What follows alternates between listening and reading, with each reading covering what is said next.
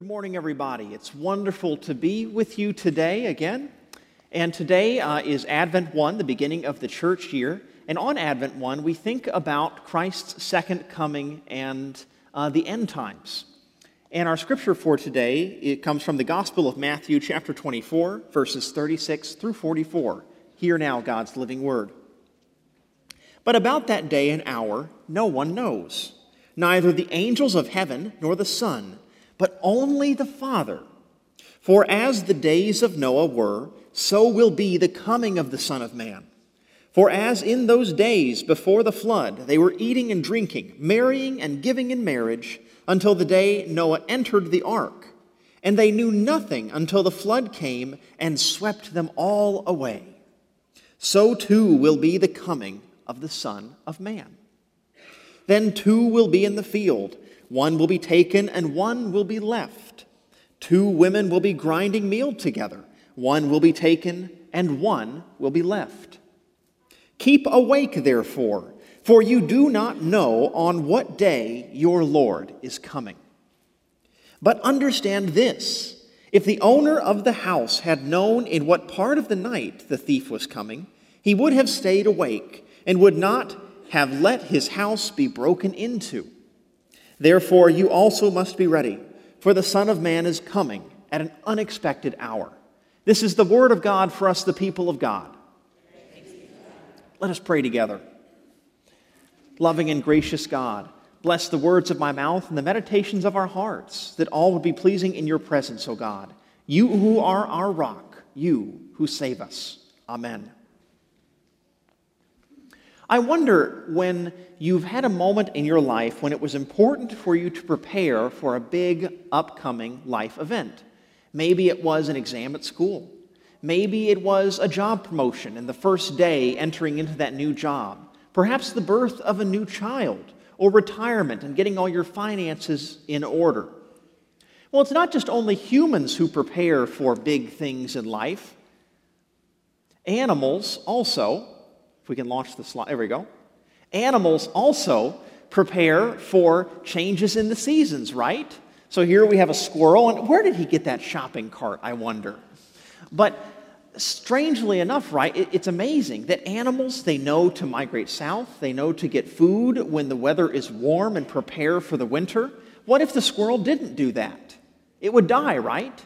Preparations are important for our survival and to make sure that everything is ready for those big upcoming events.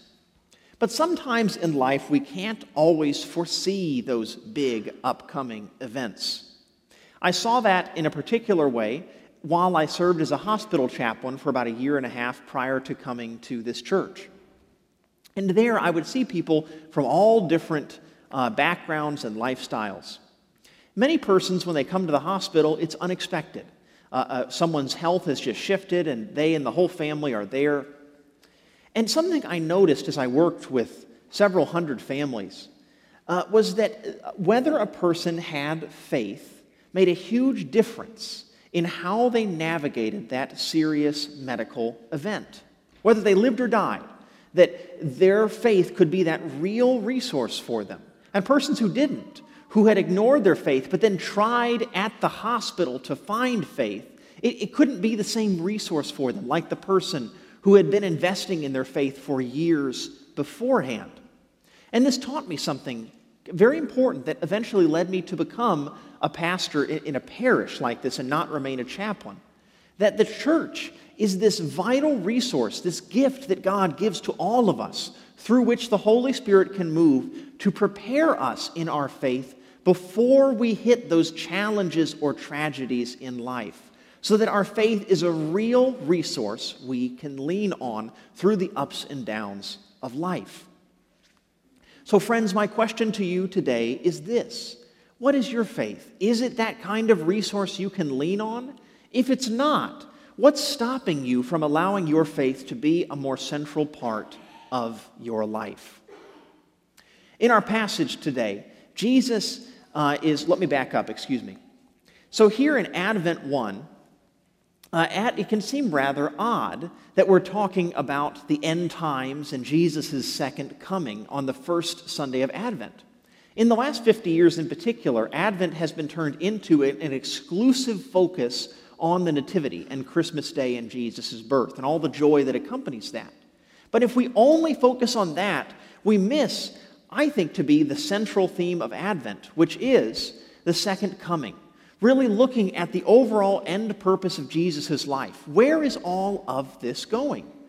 Back in the medieval times, when Advent began to be practiced in earnest, its primary focus was on the second coming of Jesus, which culminated with the birth of Jesus on Christmas Day. But we can't miss that second coming. So when we think about the beginning of Christ's life, we also need to be thinking about the end of it, and that's the purpose of this Sunday. Jesus came to save the world, to give us the gift of eternal life, to redeem our broken reality. And if we don't talk about his second coming and the end of the world today, then it makes it hard to appreciate the full richness of the birth of Christ and why Christ came into our broken reality and how he changed our world forever. Now, with that in mind, we can go to the scripture. So in our passage today, Jesus is making an oath with those who are listening to his words here, his followers. Oaths were important in the ancient Mediterranean world. And often an oath, as the social science commentary explains, an oath was made by saying, if this thing happened before, then this thing will come to pass. So later today is football, right? So just as there are 3 quarters in a football game, so will there be a fourth, right? If there's not, there's going to be a lot of angry fans this afternoon who want to see the end of their game. So Jesus is saying, just as Noah and the ark happened and God swept away the world but saved Noah and his family to continue the human race, so too will my second coming occur. Just as that happened, this will happen. And then we come to a very interesting part of this passage, perhaps the most interesting, I think, of the whole one. Not even Jesus knows when that time will be, when his second coming will occur. Not even Jesus. Who's the only one who knows? The Father. That's the only one. And there's a real comforting word that Mark Ures from Feasting on the Word commentary lifts up from this passage.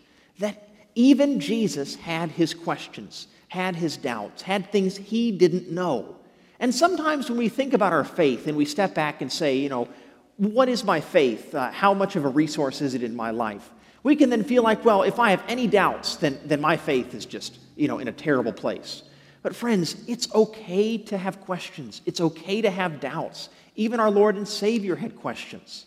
We need to embrace those and acknowledge them and not beat ourselves up for having them. And then we move to another interesting part of the passage. This imagery of Jesus saying that two people will be in the field, one will be taken up, another will be left behind, 2 women grinding meal together, one taken, one left behind. And I think we can get caught up too much in the imagery of this passage and miss some of the central meaning of it. Remember that Jesus uses hyperbole a lot in his passages, and I don't think that Jesus' intent is to describe exactly what the end times will look like to us in this passage.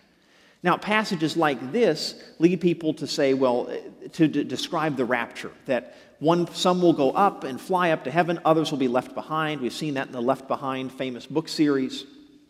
John Wesley believed that there was no rapture, that the world would just end. He called it amillennialism. And that just Christ would come back, everyone would see it, world over. And then new creation begins anew.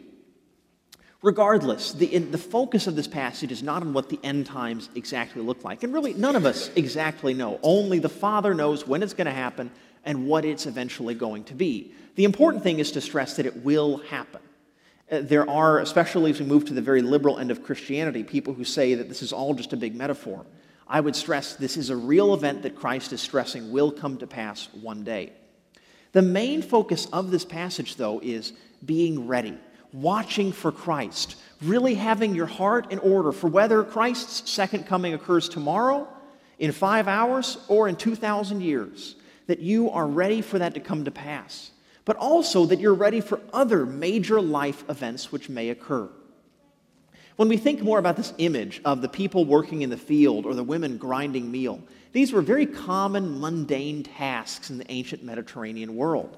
And as Mark Ures explains, a special, I think, message for us can be that in our mundane tasks of life, we also need to be watching for Christ. It can be easy in the mundaneness of life to forget our faith, to let it slide to the periphery, and all of a sudden we haven't been in church in 5 years and we haven't said a prayer even longer. But this passage stresses to us that even as we go through the toils of everyday life, we are still to be watching for Christ, looking for the incarnate Christ around us, and waiting for his second coming, keeping the faith, still finding ways to connect with our Lord and Savior. Something that I think marks us growing in our faith is our ability to see the incarnate Christ all around us, especially in the mundaneness of life. And friends, I want to share with you a time when I saw the incarnate Christ recently in our congregation. Every year we pack about 120 Thanksgiving baskets. We did this last Sunday afternoon and Monday morning, and we distribute them to families in need. They're not really baskets, it's 3 boxes of food. It's about a week's worth of groceries for those who aren't familiar with this, each costing about $100.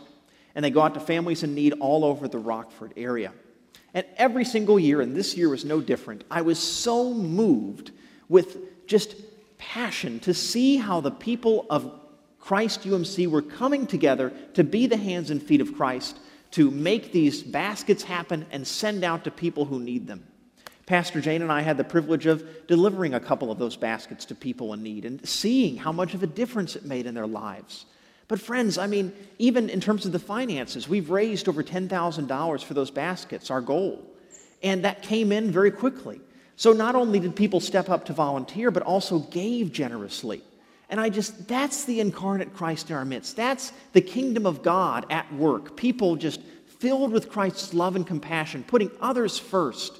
And friends, that encourages me, and I hopefully you as well, to see how the Holy Spirit is alive and well in this congregation. But that's looking for the incarnate Christ in the big and small things of life. And then we move to this very odd parable of Jesus being the thief who breaks into the strong man's house. You know, I think again that Jesus is using hyperbole to get his audience's attention. I don't exactly know what to do with that passage, as well as a couple of commentators I read struggle with it. But Jesus is meant to be seen as the thief in that story who breaks into the house. Maybe that's to stress that we can take too much confidence in the physical things of this world, but Jesus can come at an unexpected hour. I'm not exactly sure, but I think the emphasis is that we must prepare, that we must be watching for Christ and preparing our hearts for him at the same time. Friends, I want to share with you a story. It's of a man named Mr. Tom Schlegel, and he was my physical education teacher back at Neuqua Valley High School when I was in high school. And he was just a man who was so physically active. He would participate in marathons, be in triathlons. He ate very healthily, always weightlifting. He was also a part of my church at Grace United Methodist in Naperville. And we had seen each other around the church, but it wasn't until I was assigned to his PE class that I got to know him better, and we started making connections, and a friendship began to form despite our age. We both of us knew Arthur Landwehr, the late senior pastor of Grace UMC Naperville, and as his health was declining at the time, Mr. Schlegel and I often spoke about it and our mutual concern for Arthur. Well, then one day, a very unexpected event hit Mr. Schlegel. He was diagnosed at the age of 44 with non-Hodgkin's lymphoma. And he had a family, a wife, and a son and a daughter, and this was a real blow, as I think all of us can imagine on many different levels. He immediately had to stop working. His energy from the chemotherapy treatments, which were very aggressive and painful, really made it impossible for him to do much of anything. But then there was kind of a break in the storm, and his health began to rejuvenate. He invited my mom and I over to his home because of our relationship in church together, just to come see him. And he shared with me a lot of reflections of how his faith had grown and changed in the course of his struggle with cancer. He explained that prior to his diagnosis, he was active in our church. He went to worship, he taught Sunday school occasionally, he visited the sick when he could, he was part of the men's group, but he felt like his faith was more out of obligation. Certainly, there was something there that led him there, but his faith really wasn't in his heart, as he shared with me. And that while he would never wish cancer on his worst enemy, and he wishes it had never been a part of his life, he explained how God had redeemed that awful situation to use it to help him focus on his relationship with Christ in a new way. He explained that he began to feel in his heart a new passion for his faith. His cancer had made him open the Bible much more and pray a lot more, talk to the pastors about questions of faith that he had. And he started to take his faith much, much more seriously. And a lesson I took away from that is, where is my faith when I was a high schooler and still very early in my faith walk? And it's a question, though, that I ask myself today again as I think back on his story. Maybe one that may apply to many of you here today. Where is our relationship with Christ today? Are there changes that we need to make to bring our faith more into our heart, to discover that passion? I also want to stress that Mr. Slagle didn't do this by his own merit. As he stressed to me, God did it in him, a new thing. Faith is a gift. I don't want anyone to walk away from here today and say, okay, I need to go out myself, me, and make all these changes. Friends, none of us are alone in this walk of faith. Faith is given to us, not earned. What we need to do as people of free will is open our hearts and put ourselves in situations to receive God's grace, like being here in worship, like serving at Thanksgiving baskets, like receiving communion, attending classes, things like this, opening your Bible. Put yourself in situations for the Holy Spirit to meet you, to enter your heart, and do a new work. And that's really what happened to Mr. Slagle. The Holy Spirit entered his life powerfully because he opened his heart and changed him forever. Eventually, he did pass away in October of 2006, and it was a big blow to our church, to the school, to his family. His his widowed wife and son and daughter, they now live in Colorado and they have a stable life from what I've heard and read. But it was certainly a tough chapter for him after he passed away. But he's a man who really will always be close and dear to my heart, someone I will never forget. And so glad I could share his testimony with all of you today. Friends, in this season of Advent, as we await the coming again in the liturgical church year of the Christ child, the most precious of all gifts, may we open our hearts to receive the gift of faith anew. May we both watch and prepare ourselves for the second coming of Christ. May we look for the incarnate Christ all around us, and when we see it, be more inspired to devote ourselves to our faith and to serving others first in our lives as an outflow of our Christian love for one another. Friends, I pray that Christ may be born anew in your hearts this day, and that you may simply allow the grace of Christ to change you and prepare you and strengthen you for what is to come next in life, that your faith may be a real resource you can cling to through the ups and downs of life. In the name of the Father, and the Son, and the Holy Spirit, amen.